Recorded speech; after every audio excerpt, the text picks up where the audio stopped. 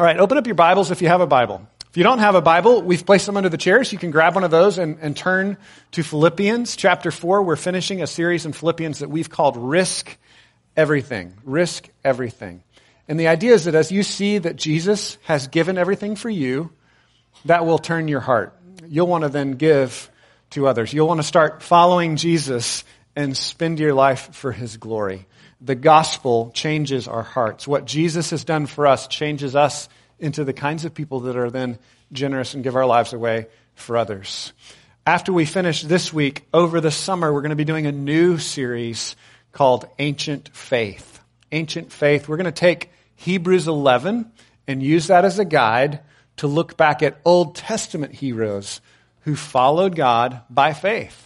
We're going to learn how in the Old Testament, people walked by faith in God. They learned to trust God and His grace, just like we do in the New Testament. So we're going to look forward to that for the summer series, Ancient Faith. We're going to kind of use Hebrews 11 as our guide, but hop and skip through major Old Testament heroes of the faith, looking at different Old Testament passages. That should be a great time.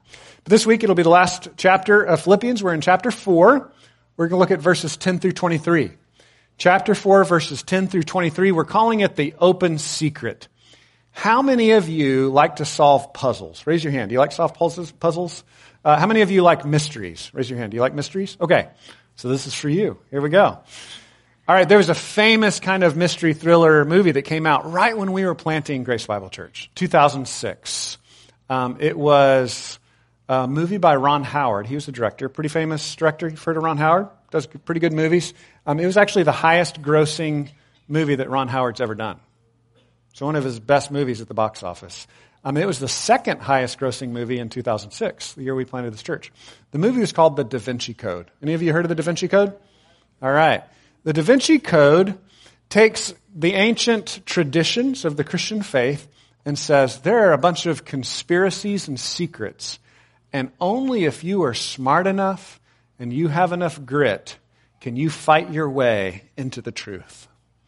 And what the Da Vinci Code held up as the secret origins of Christianity is kind of a pattern that we see play out in most religions.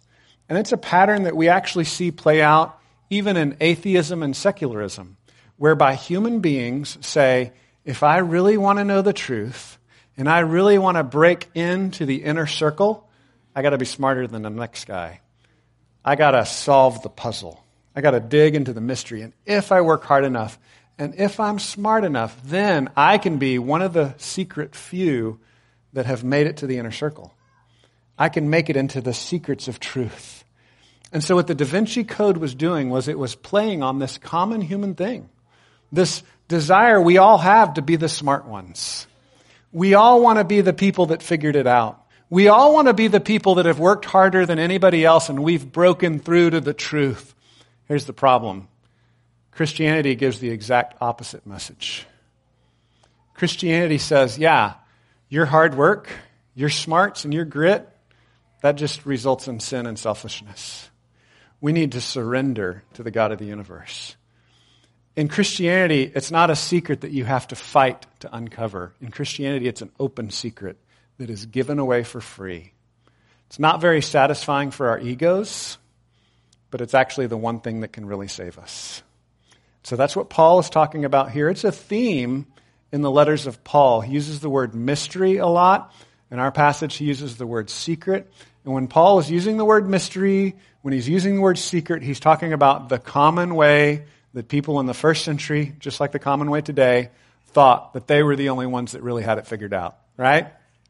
And so, as Christians, we need to recognize that we're gathering today to worship Jesus, not because we think we're better than other people and we've got it all figured out.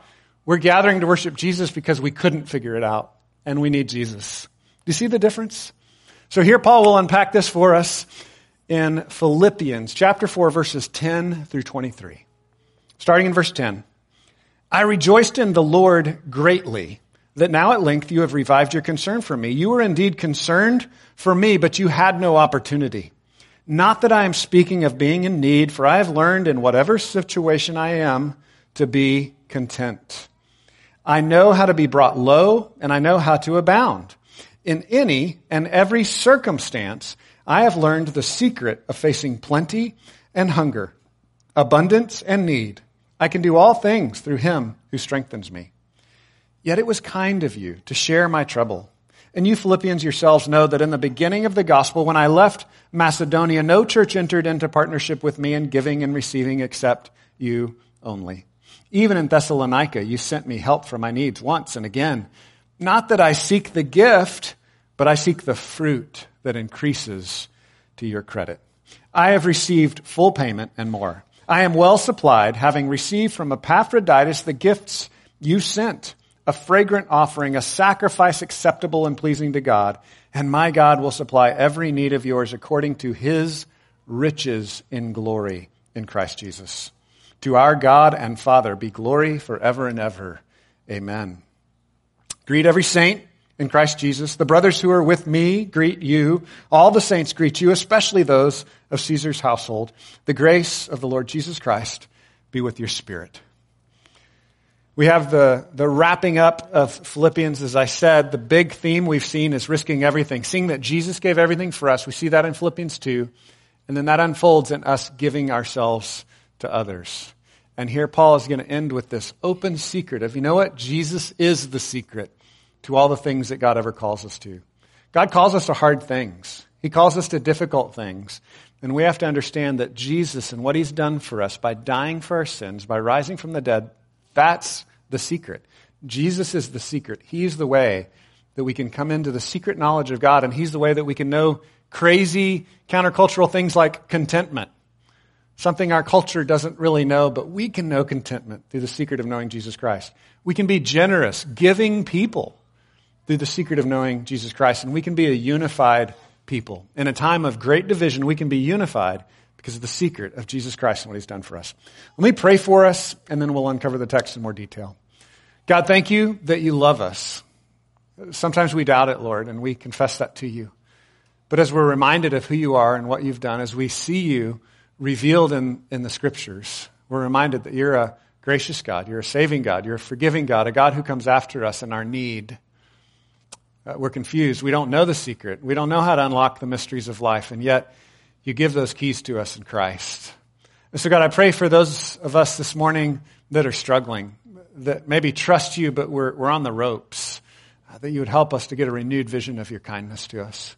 For those that have deep questions, unanswered questions, God, give them an open mind. Help them to remain open to you and your personal revelation of yourself. Help us to hear from your word, we pray this morning. In Jesus' name, amen. So the outline is pretty simple, and it builds. One step builds to the next. Oftentimes, we'll teach a main idea, and it'll kind of fan out and like, here are 3 components of this main idea, but each one kind of builds on the next. So it's like if you don't get the first idea, you won't really get the second idea, and if you don't get the second idea, you won't get the third idea. So the secret, the open secret, is something that enables us to live a countercultural life. And so Paul's going to unfold these countercultural ways of living in 3 ways in our outline. So the first is the secret of contentment. The secret of contentment. That means being okay in good times and bad. The secret of contentment. And then that leads to the secret of giving. If you learn the secret of contentment, then you can become a giving person, a generous person. So that leads to the secret of giving. And then the third part of the outline is the secret of unity. We will be a unified people if we learn the secret of contentment and the secret of giving. Okay, you see how those all build on each other? We'll unfold it here in more detail. First is the secret of contentment. We see this in the first few verses. Verse 10, kind of a thematic verse for the whole section. I rejoice in the Lord greatly that now at length you have revived your concern for me. You were indeed concerned for me, but you had no opportunity.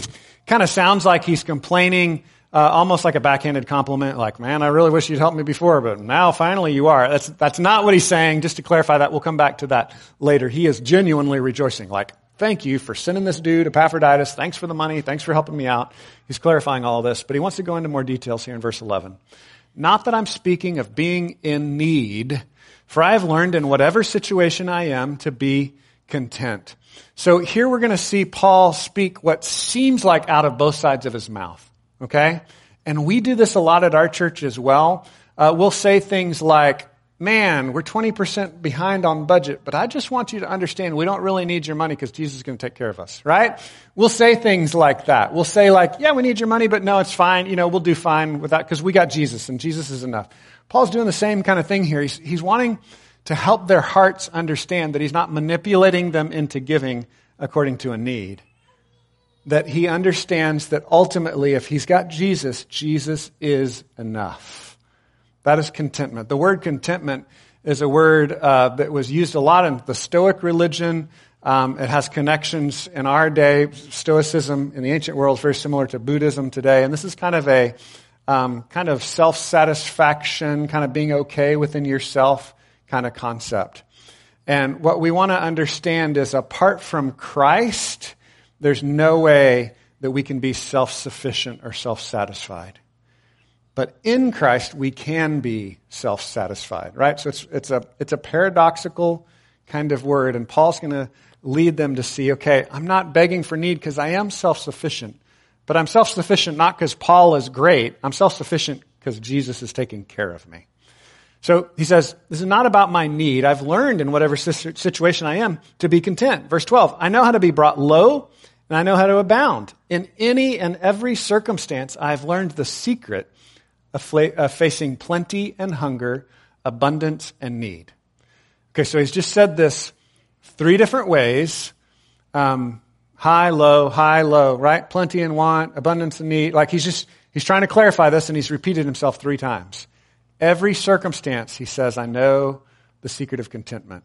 Here's another way of saying this. Our contentment is not based on circumstances. Do you see that? As far as followers of Jesus. A follower of Jesus is not content because of circumstances. A follower of Jesus is content, is self-satisfied because Jesus is with me. He's with me. That's what makes me satisfied. I know that Jesus is going to take care of me no matter what the circumstances. He gets explicit here in verse 13. I can do all things through him who strengthens me. That's the secret, right? The open secret. You don't have to be strong enough to know the secret. You don't have to be smart enough to know the secret. The secret is Jesus is strong enough. Jesus is smart enough. Jesus is the one that takes care of me. And again, that's not very satisfying for our egos, is it? I want to be the smart guy. I want to be the strong guy. I want to be the guy that wins the race. The Christian story is I lost the race. I wasn't strong enough. I wasn't smart enough. But Jesus was. And he's my only hope. And so I'm content in him. I know this is hard. And for those of you that are strong people, just please bear with me. I'm praying that the Holy Spirit would hold your attention because everything in you right now is screaming, no, this can't be. I got to win, right? But you can win in Jesus. And this is where it's supernatural. You can win in Jesus in plenty and in want. When times are tough and when times are great, you can win in Jesus. Jesus can be enough. He is the secret of contentment. I can do all things through him who strengthens me. I had a t-shirt when I first became a Christian that had that verse on it. Any of you had a t-shirt with that verse on it? I got saved at a Christian athletes camp. That's where I first met Jesus. And so I had this t-shirt. I think I bought it at camp. I might have bought it later. But God was working on my heart to help me to let go of the idolatry of sports and to cling to Jesus being my salvation, right? I'd kind of been taught early on that if you were successful at sports, then that could make you okay, and that could give you significance. And the Lord in his kindness made me fail a lot at sports. So that helped me to see that only Jesus could be my hope, right? But yet I still had this shirt, and it had a picture of like every sport that ever existed. You know, it had just like 50 different little symbols of people playing sports, and it said, I can do all things through Christ who strengthens me. What's the implication of that t-shirt? Right? The implication is that I can run fast and I can jump higher and I can play better football because Christ is in me. That's not actually what the verse is about, okay? I was mistaken as a young 18-year-old Christian. What he's actually saying is that the secret of contentment is Christ is in me. So when I fail at sports and when I succeed at sports, Christ is enough. Or to say it in a more adult way, when I fail at work or I succeed in work, Christ is enough. When my relationships are good and when my relationships are bad, Christ is enough. My salvation is not found in my circumstances. It's found in Christ. That's where my contentment comes from. This is a supernatural mystery here. This learning the secret phrase is a Greek word, me muemai. Me muemai was a first century word for being initiated into a secret society. So what Paul is saying is, I've been initiated into the secret society. And in every other secret society of their day, it was through perseverance, through hard work, through being smart, through kicking the door in. That's how you would get initiated into a secret society. A lot of you are probably a part of special clubs that you can only get into by your hard work and effort. Christianity says Jesus is the one that got you into the club. You're in the inner circle of being a part of God's family because Jesus died on the cross for your sins. He absorbed the wrath of God. He gives you freely his perfect obedience. And he rises from death to prove that he really has conquered sin and death. And so that adopts us. That faith in what Jesus has done makes us a part of the family of God. That brings us into God's family. 1 John 4:10 says it this way. And this is love, not that we have loved God, but that he loved us and sent his son to be a propitiation for us. Do you see that? Now the rest of 1 John says you should love God. You should love God. But ultimately, this is really what love is. God loved you first. We love because he first loved us. He's the one that initiated us into the secret society of God's family. You belong to your heavenly Father. He loves you. He delights in you. I grabbed a picture of a father hugging a daughter. I just want to give you this image of embrace, this image of love. Some of you have these kinds of positive images in your childhood to draw on. Some of you do not. Now, whether you had a good father or a bad father, whether you had a father or no father at all, part of the way that we can evaluate that and judge that experience is because God is the perfect heavenly Father. He brings us into his perfect, unstoppable love through the work of Jesus Christ. If you struggle to believe that, you need to look back at what God did for you through Jesus. You need to rehearse the story of Jesus. So the secret of contentment, of being okay in good times and in bad, is Jesus, right? What are the alternative secrets of contentment out there in the world? Well, there are two alternative gospels that are being preached at us all the time. I like to call it the prosperity gospel and the poverty gospel. Have y'all ever heard those phrases before? Prosperity gospel gets talked about more often. Prosperity gospel is if you give enough money and do enough good things and have enough faith, then God will be forced to bless you, right? It's kind of like if you put in quarters of faith, God is a cosmic vending machine and he's forced to bless you. He just has to, right? It's taking this general concept of blessing and giving and turning it into a mechanistic view of God where you're binding him by your behavior, right? That's earning your salvation.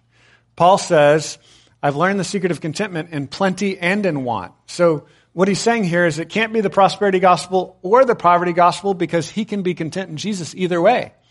The poverty gospel is sometimes what we fall into if we are good religious people that recognize the prosperity gospel is not true. We're like, okay, I see that. That's not biblical. You don't always get blessing. Jesus suffered. I can tell the prosperity gospel is false. We sometimes swing hard the other way and we run after the poverty gospel, right? What's the poverty gospel? The poverty gospel is this, that you only know God really loves you if you're really miserable and suffering, right? And you purposefully pursue suffering and misery. We're not to pursue prosperity or suffering or poverty. We're to pursue Jesus.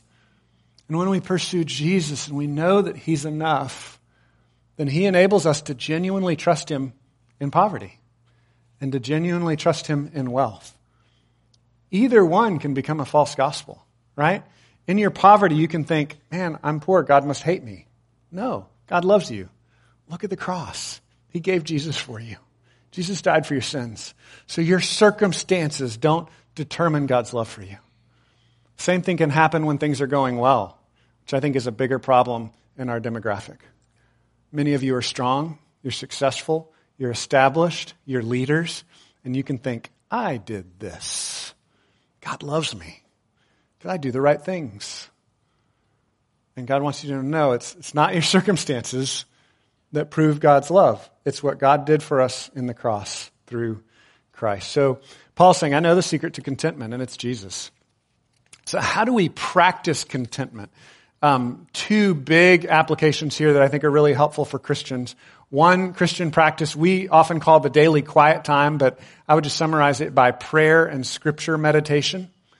Being a people that meditate on the scriptures, that remind us of the truth of God's love for us, that it's not circumstantial, but it's based on what God has revealed to us through Jesus Christ.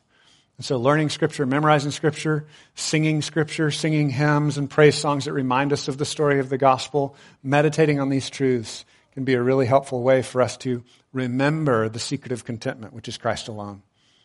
Another practice is weekly worship. Gathering in worship, we talk about that a lot as kind of the central foundation for what we do as a church. It's like the starting base for everything else that happens here.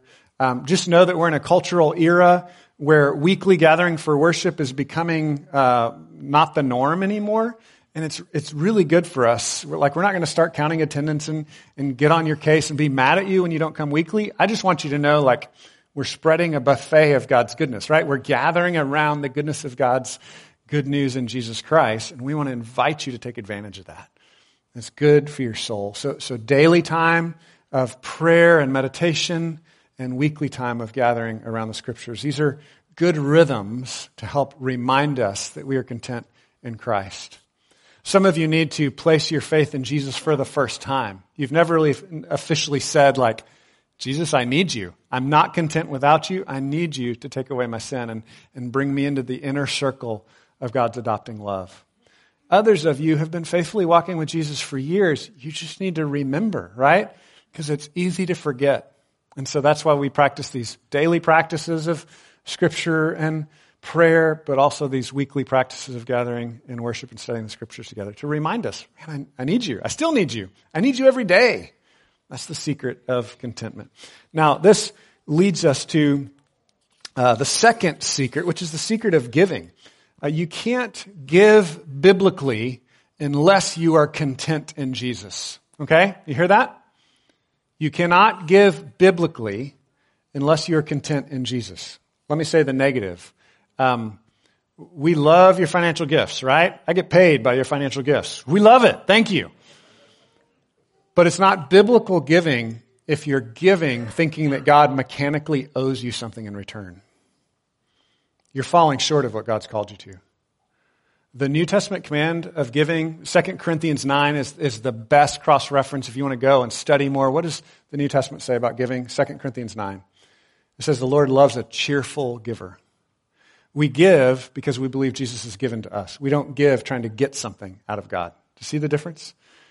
And so if you're giving in that way, thank you, but there's more for you. And that's what Paul is going to say here. This is where he kind of has this paradoxical language where he's like, hey, thanks for the gift. Not that I really need it because Jesus is enough, but thank you for the gift. And the gift is good for you. It's not really that good for me.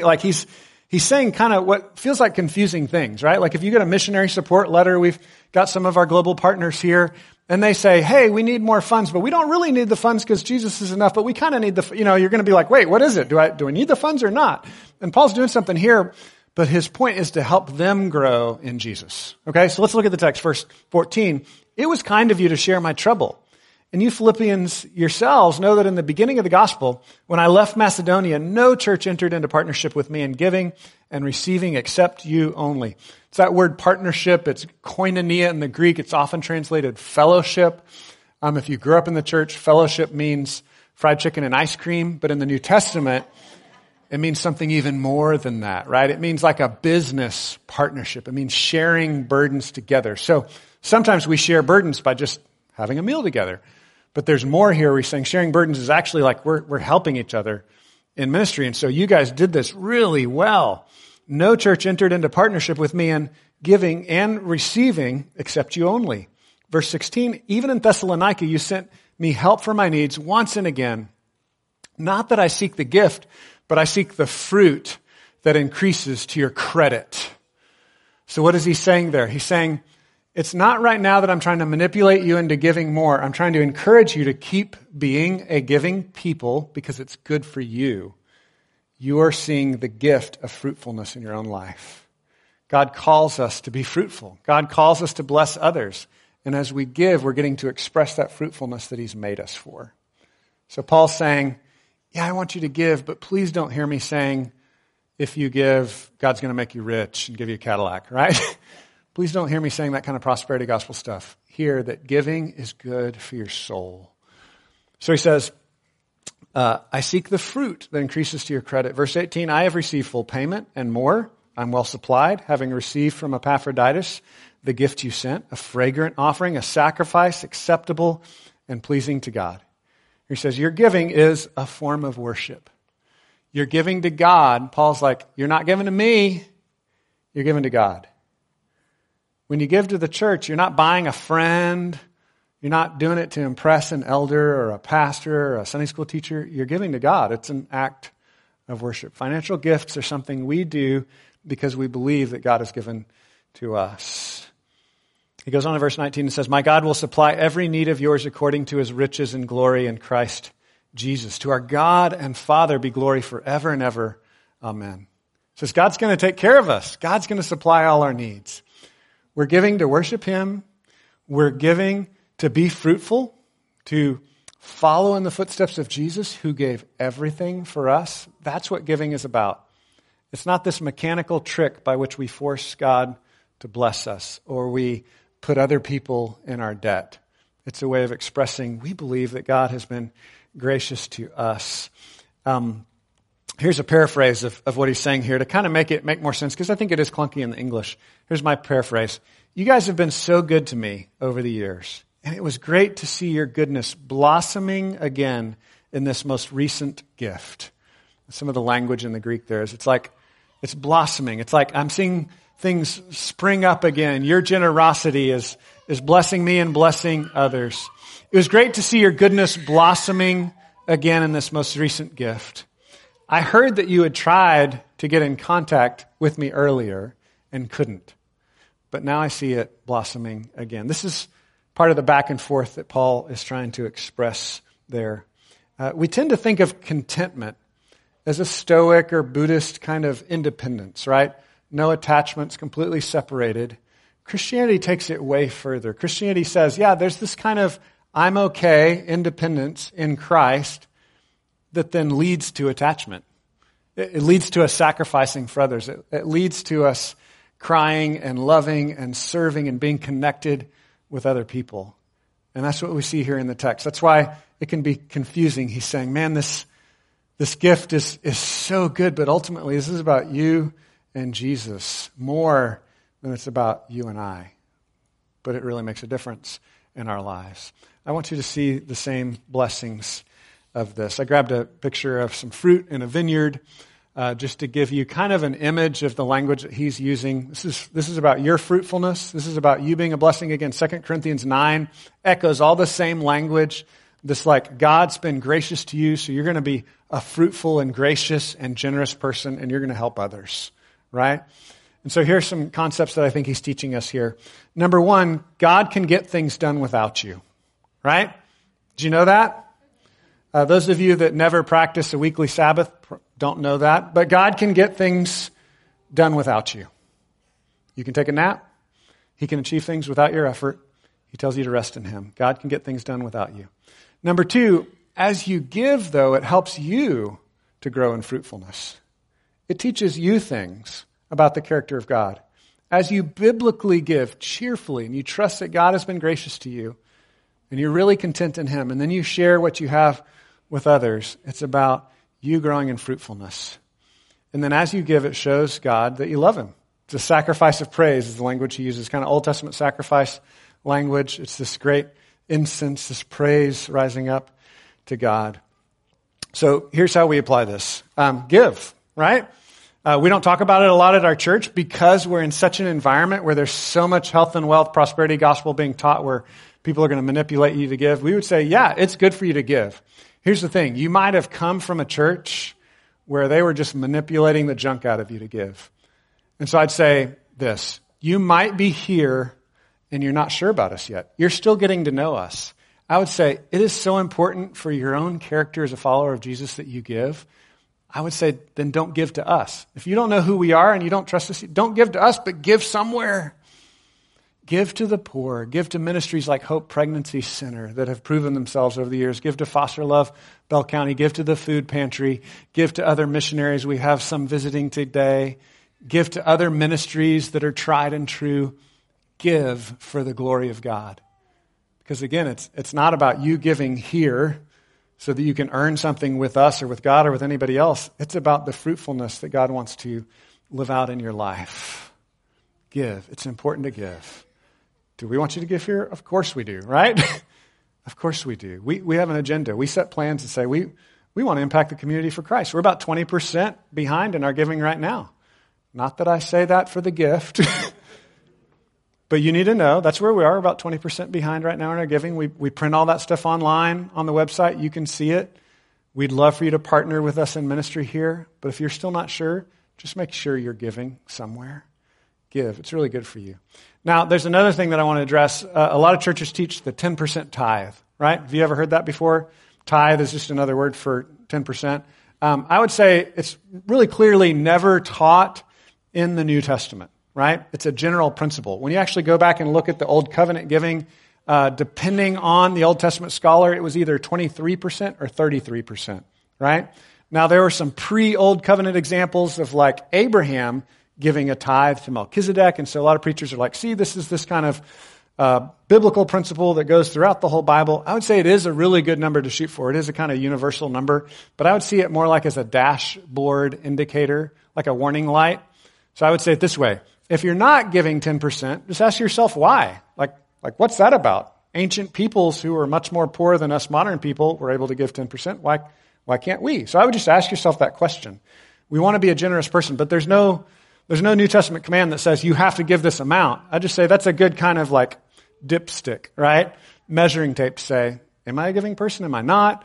But you're not automatically going to hell if you don't give 10%. It's just a good warning light to shoot for. I would say if you're not giving, start giving. Build from there.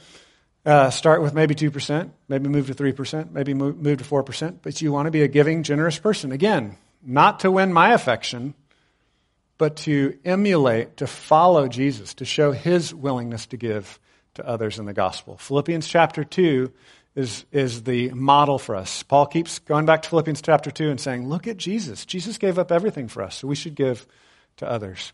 Another thing I want you to understand is some of you don't give because your finances are out of control.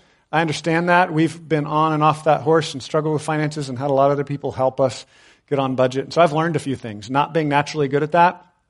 I've learned, number one, the best way to get on a budget is to admit you're not on a budget, okay? It's a good place to start.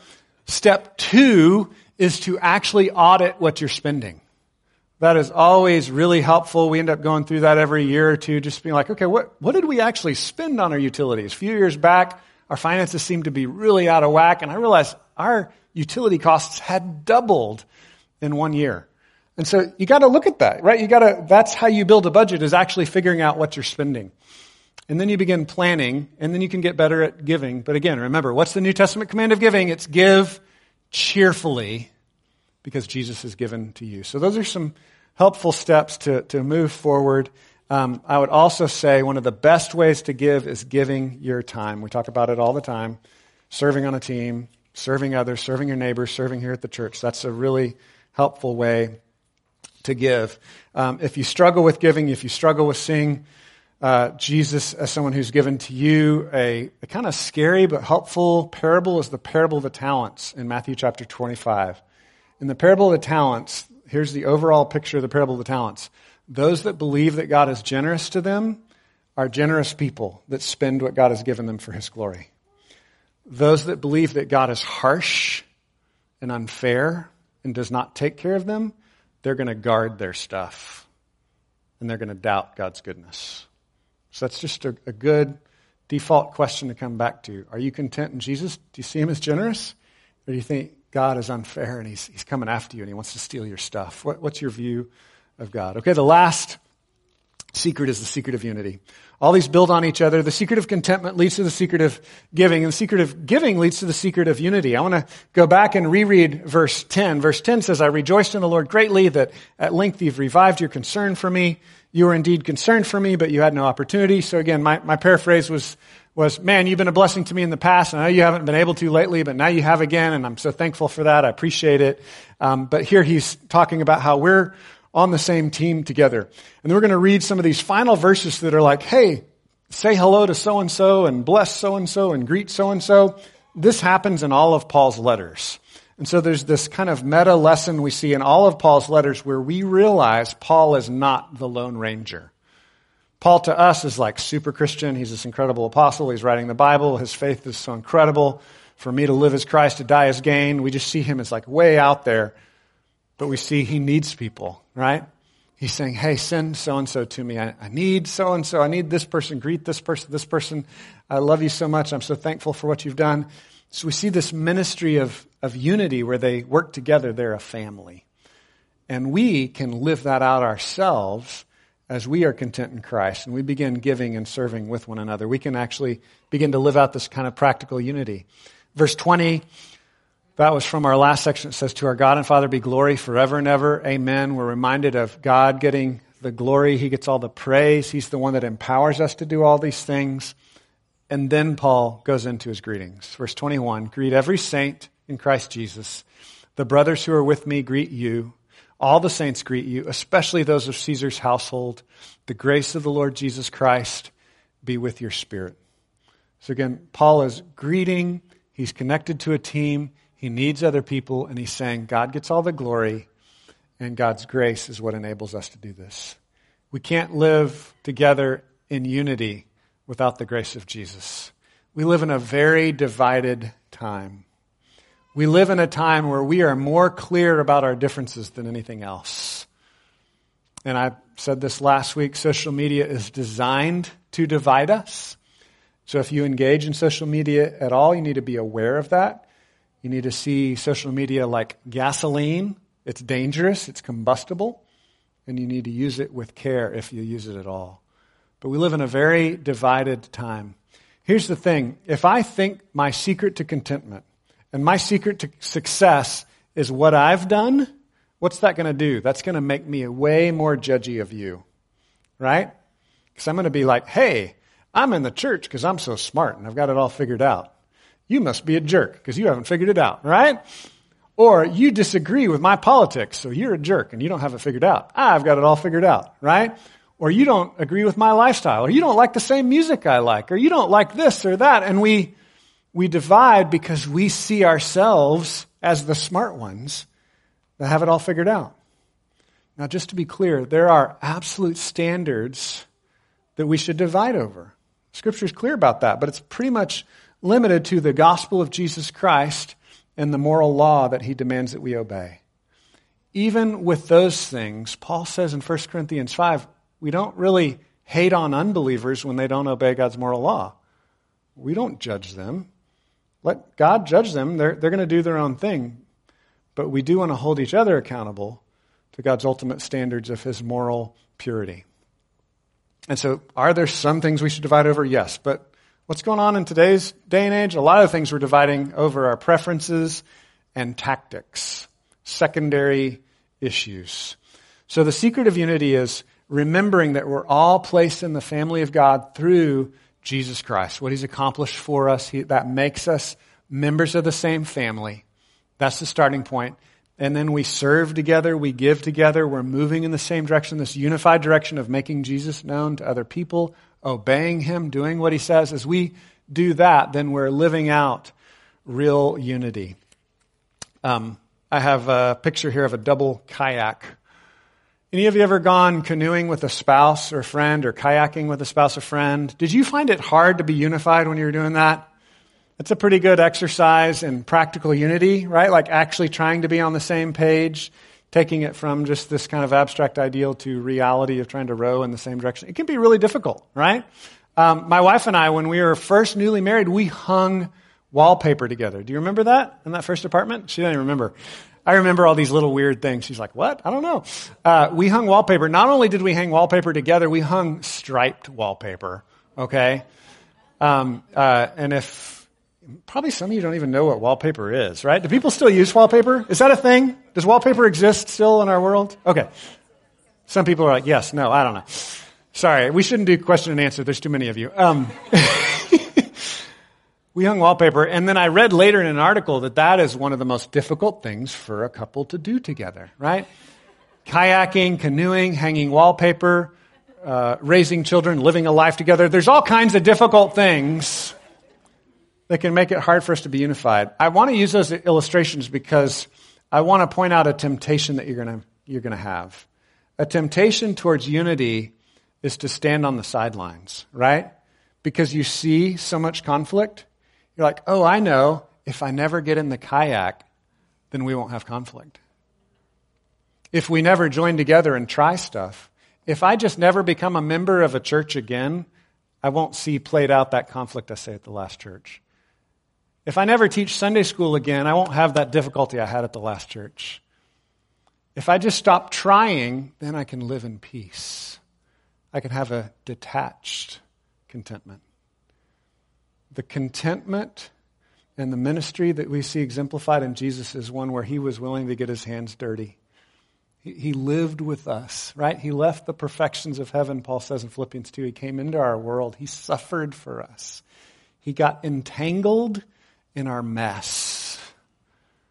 God calls us to keep trying. As I said, some of you are burnt out, and maybe you need a little rest. You need a little encouragement. I just want to challenge you, don't give up. Keep trying. Keep fighting for real unity. Keep partnering with other people in ministry. Keep walking side by side with other Christians. Yeah, it's way easier to just live our isolated digital lives and never rub shoulders and never see the sparks fly of trying to do life with other people. But God calls us to do life with other people. Know that we live in a strange time when people can live independent of each other more than ever before. One of the great lessons we learned from the pandemic is that's kind of a terrible thing. Even the most introverted digital people recognized, oh wow, I feel isolated, right? Like even the people that love that the most were like, this is too much. I can't do this anymore. God's made us to need other people. God's made us to walk together. Serve on a team. We keep hammering that. I want to say thank you for those of you that are volunteering. Many of you are serving. I see new volunteers stepping up all the time. This is an exciting time as a church, even as we grieve and cry, as we send people out to new places. We celebrate as new people come in. We're glad you're here. We want to get to know you. We want to walk beside you as we share Jesus with this city. Join a group. Get involved with other Christians where you look at the scripture together and you say, man, your struggle is different than my struggle, right? You might be tempted to this sin, and I think that's silly. That sin doesn't bother me, but I'm tempted to this other sin, right? You might be tempted to addiction. I'm tempted to pride, but we can walk together and pray for each other that we would obey Jesus and trust that he's enough, right? So join a group. As we said, there are public groups we have. There are, groups that meet at the church, groups that meet in homes. You can form your own group by just grabbing a friend and saying, let's just read a verse of scripture and pray for each other, right? Let's join in united walking with Jesus together. We're united and Jesus is the answer and we both want to obey him. Even though we might have a very diverse background of what that looks like. We might disagree about politics. We might disagree about musical styles. We might disagree about favorite food. But we can come together and say, but we agree about Jesus and we want to obey him. And that's how we can practically be united. Focus more on common ground than on differences. Differences are easy. We're going to have plenty of differences. Focus on common ground and walk together with other saints. All right, we'll wrap up here. The big idea is that it's an open secret. Every other religion, every other ism, atheism, secularism, other religions say, if you're smart enough, you can join our secret club. Christianity says, you're not smart enough. But Jesus came after you. We love because he first loved us. God saved us not because of the righteous things we have done, but because of his mercy. One of the beautiful inner circle passages of the Old Testament is in Exodus 33 and 34. During our broadcast service, we had the children's story read out of that story. In Exodus 33 and 34, Moses is just starting to lead the people of God, and he tells God, I don't know how I can lead your people. I haven't even seen you. And here's a paraphrase. God says something along the lines, well, if you see me face to face, it'll melt your face off. So that's not going to work. But what God does do is he says, I'm going to hide you in a rock, and I'm going to let my glory pass by, and you'll see the backside of my glory passing by. But here's the thing. Moses sees more of God through what God proclaims about his character. God says, I am the Lord, I am the Lord. I am merciful and compassionate. I am just and I punish sin to the third and fourth generation. But I am compassionate. My steadfast love goes on to thousands of generations. And the message we get there is that God indeed, unlike any other religion in the world, unlike any other God, is a God both of justice and of grace. That's the message of the cross. God is a God of justice. We owe him our lives, but he's also a God of grace. Jesus took the punishment for our sins. But here's the thing that's amazing about God's revelation to Moses there in Exodus 33 and 34 that seems to match Jesus' revelation to us in the New Testament. God is indeed a God of justice, but the way we really know him is through the doorway of his grace. God is a God of justice. He will not be mocked, but he invites you to come to him. He is gentle and lowly. He is gracious. He is kind. If you ever doubt that, look again to Jesus, the God who gave himself for you on the cross. Let me pray for us. God, thank you that you love us and you have come after us. We pray that that would change us, that that would rock our world, that that would make us people that give ourselves to others, that find contentment in you, that are unified supernaturally, no matter what background we come from, because you are our only hope. Help us, we pray, in Jesus' name. Amen.